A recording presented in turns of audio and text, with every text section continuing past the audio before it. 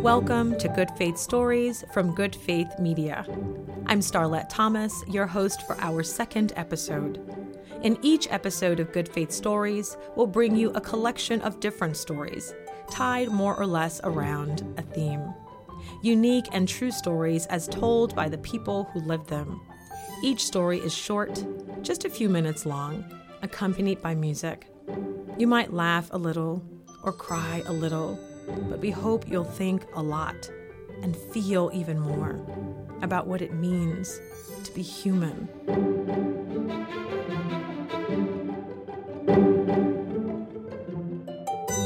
Our storytellers are people of faith, good faith, we'd say. But on Good Faith Stories, you won't hear testimonies or sermons.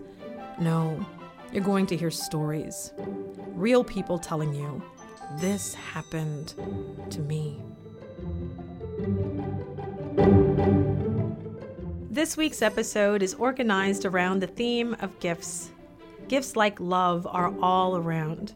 We find them not only under trees in December, but they come to us all year long in unexpected places and ways. Our first story in this episode comes from Mitch Randall, the CEO of Good Faith Media.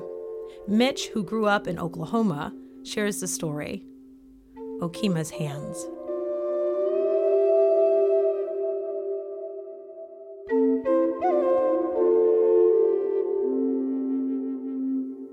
As a kid growing up in eastern Oklahoma, there was nothing better than a birthday trip with my paternal grandmother. Okima Randall was a proud Muskogee Creek. In her younger days, she was a world champion fancy dancer.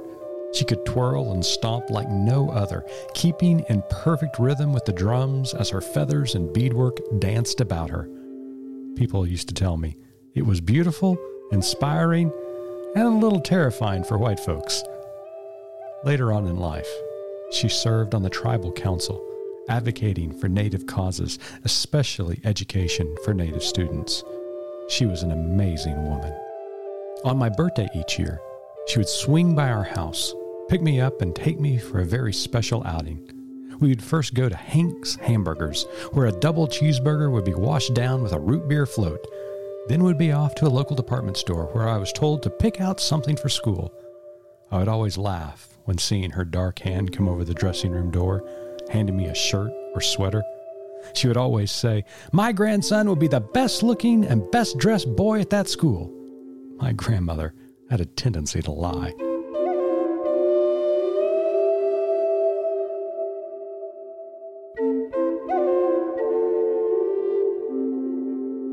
Education was one of the most important hopes she had for her kids, grandkids, and great-grandkids.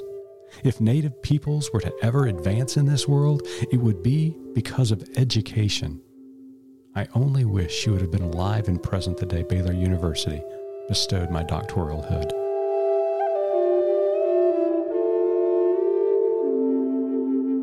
In 2002, I drove to Tulsa, where Okima lay in a hospital bed. I wanted to say goodbye.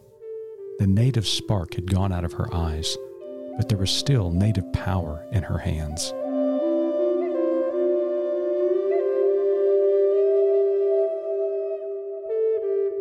I remember her reaching out with her dark hands, wanting to hold my hand. In the midst of medical equipment, the constant beeps of machines, and a steady stream of hospital personnel, my grandmother and I talked about the past. We laughed with joy, recalling all of those wonderful birthday memories, and we cried, knowing they were coming to an end. As she fell in and out of consciousness, I sat beside her bed. I held her hand and stroked her hair.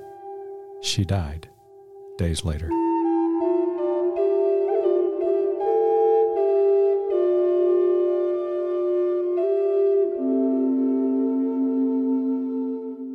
I recently turned 50 years old. Of course, there was no birthday trip with my grandmother, no Hank's Hamburgers or department store shopping spree. But as I contemplated what it actually meant to be a half-century old, I did receive another gift from my grandmother. It came as a memory, wrapped in an observation. Hands. My hands are similar to my grandmother's. As I thought about my age, my hands looked older, more so than I had ever noticed. Wrinkles were well defined and pronounced on my dark Native American skin. But then I smiled as it dawned on me that my hands were looking more and more like those of my ancestors, like those of my grandmother, Okima. In fact, when I closed my eyes, I could still smell her perfume, hear her voice, and feel her touch. Her dark hands. Powerful hands that rocked a baby's cradle, celebrated birthdays, worked for education. Hands that held my own.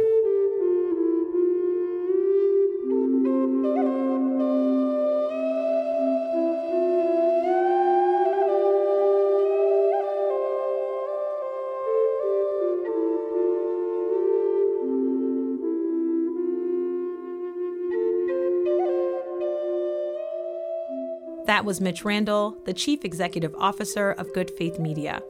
His Native American name is Numukutsu, which means buffalo.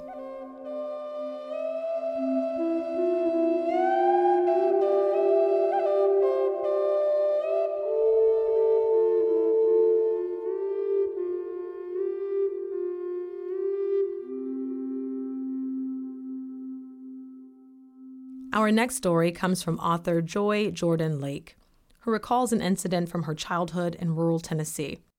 Buckle up for this memory of Joy's father in the tale, White Sheets.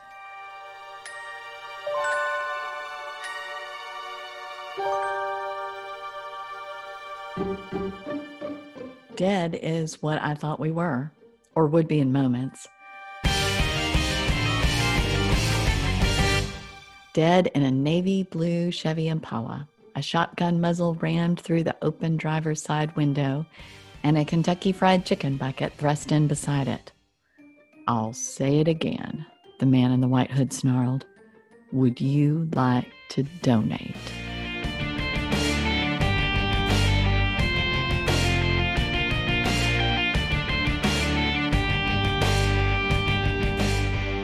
He gave the word donate extra emphasis and extra snarl so that we'd all understand its meaning, that this wasn't a donation at all, of course.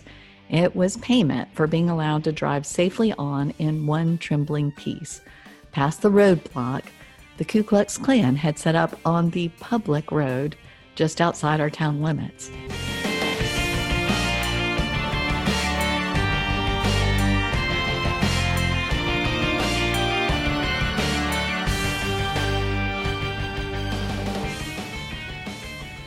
Now let me pause to make something clear. I am not technically young anymore, but neither am I as ancient as this story might make me sound. This was the early 1970s, and even as a kid there in the backseat of my parents' car, even I knew it was past an era when the Klan was known to be terrorizing small southern towns.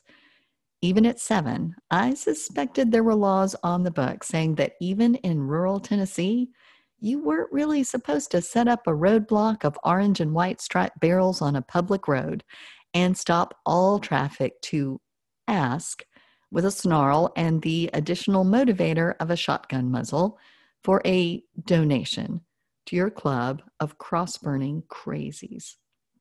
Apparently, though, no one had communicated to these gun-cradling guys that some steps toward racial justice progress had been made in the United States. Or maybe they had gotten the message, come to think of it, and this was their reply: to dust off the costumes and the shotguns, rinse out a KFC bucket, and vent their rage and insecurity at a changing world by lining up their fluttering cotton like so many dingy white sheets on the line to threaten anyone who might dare pass. I mentioned about death and understanding that's where we were headed. No doubt in my mind that no matter how ridiculous, how almost laughably childish these dingy bed sheets appeared as they flowed about, they were not playing a child's game. Even at 7, wide-eyed and open-mouthed in the Impala's back seat, I understood who they were and that we were about to die. Because it was clear from the expression in the eyes I could see in the slits of the white hood leaning into our car that this guy was not planning on taking no for an answer, and that he would be fine letting his shotgun speak for him. And now the men in the bed sheets were circling the car, were rocking that old navy blue Chevy Impala. We were taking too long, apparently, to drop a handful of bills in the bucket.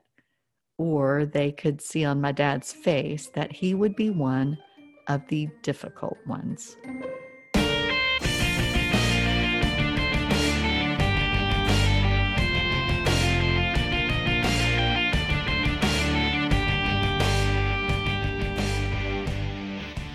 But here's what I recall most clearly of all, that we would die, yes, but also there was great comfort and not having to wonder in those moments of excruciating tension what my father would say. My father was a Baptist preacher, a quiet, intense man, well-read, and not a man given to cursing. And yet, even knowing our bookish, reserved father and his penchant for bottling anger inside, I had no doubt, not a sliver of a shadow of one, that he would speak now, and that there would be consequences, because he was about to tell the billowing bed sheets, I was quite sure, tell them to go to hell.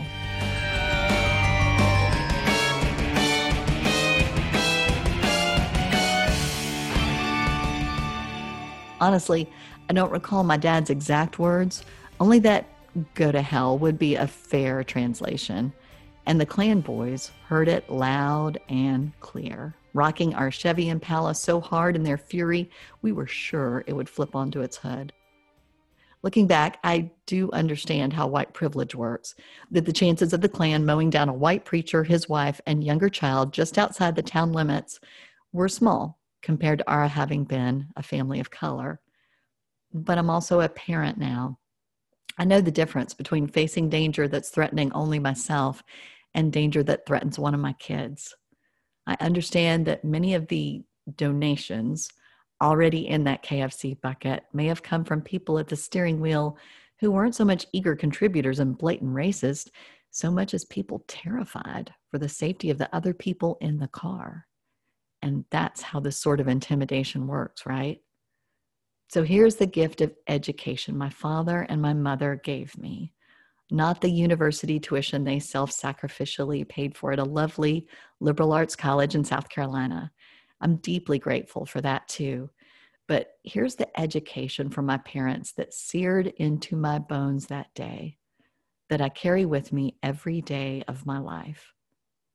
That you owe it to the other people in your car and your town and your country to say what has to be said, even if the ugliness, the bullying, the pressure is intense, even if the cost looks double-barreled. That even if you're quiet and conflict averse, even if you're not typically a cusser or a shouter, even if you're not someone with a big international platform or a media presence, you speak up. You say, or you write, or you let it be known however you have to, that any behavior, white hoods or not, that marginalizes a whole group of people, any language that demeans a whole population, any actions that threaten the peace and safety and pursuit of happiness of anyone in the human community, simply must be told no. In whatever language or foot on the gas you need to make that most clear. And if you live through the moment, you thank God, not just for being alive, but also for not letting your hand dip into your wallet and drop in the crumpled bills of compromise.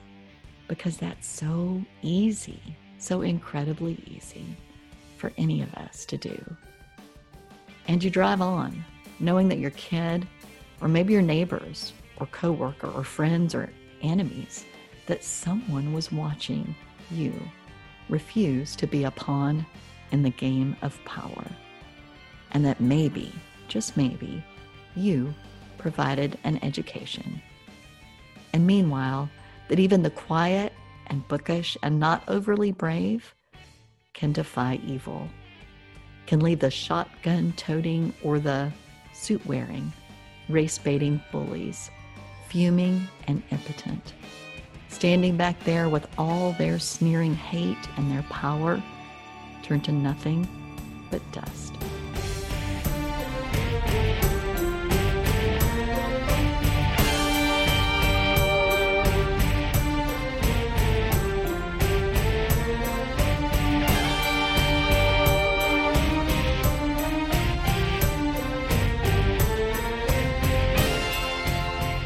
That was best-selling author Joy Jordan Lake.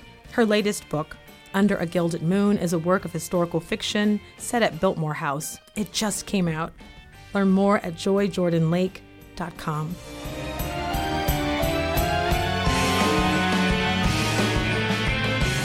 I'm Starlette Thomas. We'll be right back with more Good Faith Stories.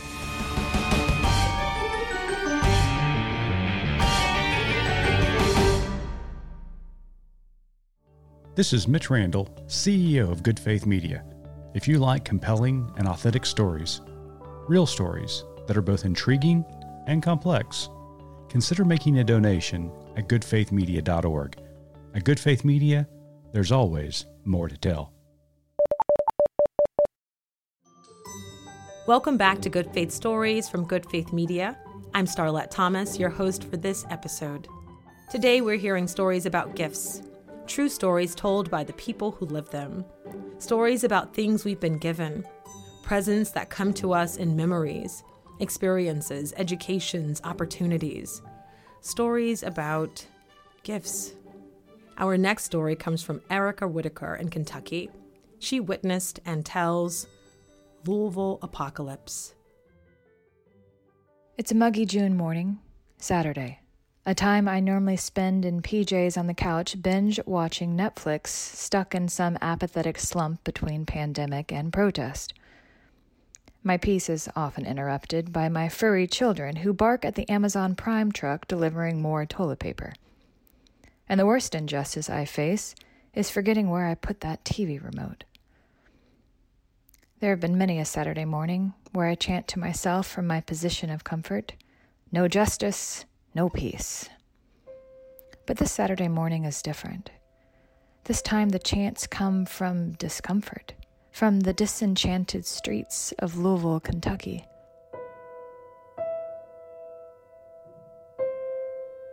"7 a.m., I park my Subaru in an empty lot downtown Louisville. The familiar urban streets are empty with eerie apocalyptic abandonment. Boarded up windows of stores and businesses reflect the fearful state of my city. I walk down the sidewalk wearing my black clergy robe like some side character from The Matrix. My white rainbow stole blows in the warm, humid breeze. The mask clinging to my face mirrors the anxiety clinging to my chest. My breath increases. My blood pressure rises. The protest at Injustice Square following the murder of Breonna Taylor continues to catch the attention and elevate the angst of all near and far. The heightened hostility of aggressive and even violent radicals on both sides turn my thoughts round and round, strapping my paranoia to the seat of some insane mental carnival ride. Militia, armed and ready from rural Kentucky, are on their way to counter-protest. I, along with other white clergy, are called to help by holding the front lines for peace.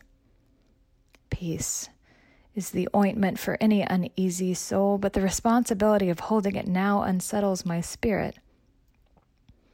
How could I hold peace only a few months after another deadly case of police brutality that has left my city in a never-ceasing storm of anxiety? My city was finding no justice, and certainly no peace. As I make my way to the courtyard of the century-old Catholic Church, I try desperately to center myself with breathing treatments I learned that one time I embraced yoga. I recall the soothing phrase of the yogi, "Breathe in peace, breathe out fear." My lungs expand as I arrive at the meeting ground where faith leaders of all background gather next to a pale blue porta potty. I contemplate relieving the excessive amount of coffee I chugged in the car before making my way to the protest. I change my mind immediately when the sour sewer smell oozing from the cracked bathroom door twists my intestines to a pukable degree. Great. My bladder has no justice, and my nose no peace. Prior to leaving the church garden, the clergy and I plan, pray, and then make our way towards the epicenter of conflict. As we march, we chant songs, prophetic melodies calling for peace and justice. The tension of my body becomes like the heat of the sun, increasing the closer we get to the core of the protest. The noise grows louder as we approach. A group of men stand like guards on the outskirts of the square. The moment they see us, I become hauntingly aware of my whiteness and the whiteness of those around me. The guards contort their bodies not with hostility but with determination to keep their people safe. But as soon as they are told we are faith leaders coming in peace, their bodies realign to a posture of peace. I envy them. Quickly their fists rise in the air in gratitude, proclaiming to all around that we are allowed inside Injustice Square. We begin our march around the square, encircling the weary justice warriors in the makeshift settlement. Black, white, and all sorts of people of color make a temporary home in the park across from the courthouse. The scene feels like some fantastical family reunion, a twilight zone of sorts in the middle of my city. Educated folks, blue-collar workers, homeless people, community servants, college students, the homeless, the elderly, the compassionate, the angered, the grieving, all are gathered peacefully together in desperate determination to see justice on their small piece of earth.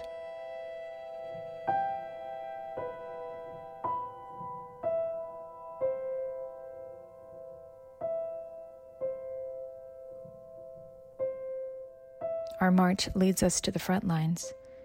We stand behind a metal makeshift fence. Police before us, protesters behind us. We wait for the armed militia to arrive. Over the next few hours, the chants grow louder. No justice, no peace. No justice, no peace. There I stand, hands open to the heavens, my heart warmed with the wonder of what I just witnessed. In that small space, I felt a humming buzz of justice returning to the world, a sensation of peace beginning to settle once again in the hearts of humans. Now I fully believe with all my being that there can be a place beyond anger, beyond anxiety, beyond apathy, a space where we all can know justice and know peace.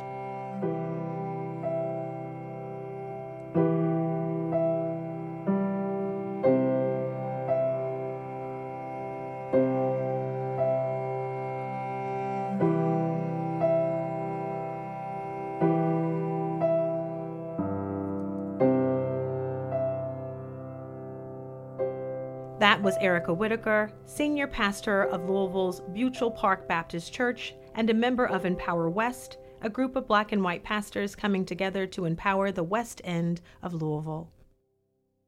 Our last story in this episode comes from Ben Fanning in Charleston, South Carolina. Join Ben on the corporate jet.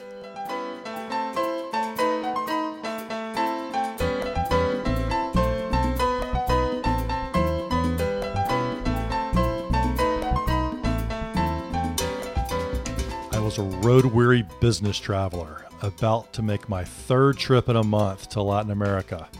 And just as I was booking my flight, I received an email that the corporate jet just happened to be headed for the same destination. I immediately arranged my first flight on the corporate jet. I was so excited that I could barely contain myself. And the day of my flight, I arrived so early that I even beat the pilots and everyone else to the airport. When the pilot opened the plane, I landed in a plush leather seat right up front. One by one, the top executives boarded. I'd seen their photos on our website, but had never met them in person. It was a moment of true triumph, and I personally greeted each one. We were all set to go with a full flight when another executive arrived late as the doors were just closing. No seats left, or so I thought.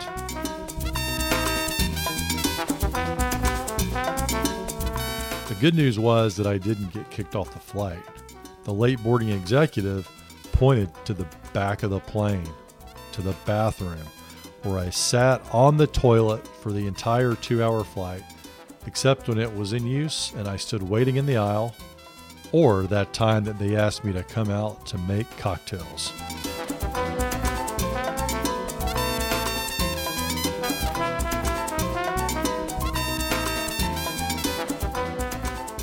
Now, I could have experienced this as profoundly humiliating. I could have stormed out and flown commercial as usual, but that day I came to understand the fundamental principle about humility. You see, when it comes to humility, I didn't really think it had a place in the corporate office environment. I thought humility meant weakness. It meant not standing up for yourself. It even meant not really even being a leader. But that day changed all that. You see, the executive team met together in comfort. I got what I wanted, exchanging a 10-hour flight ordeal for an easy 2-hour trip with many of our executives. Plus, I was left with a memorable story that I called upon to break the ice in a future conversation to ask my company to help pay for my MBA, which they eventually did. I can even remember approaching certain executives in the hall, using my elbow to elbow them and saying, "Hey, need a drink?" You see, when it comes to humility, you just gotta be willing to take a long-term perspective and sit on a toilet on the way to Latin America.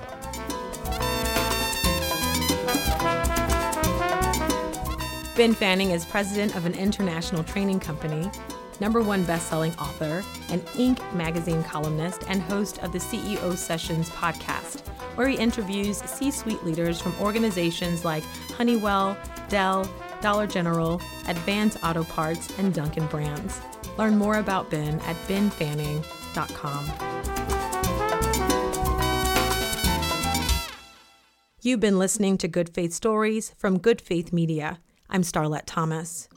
We at Good Faith Media know there's always more to tell, and everyone has a story. What's your story?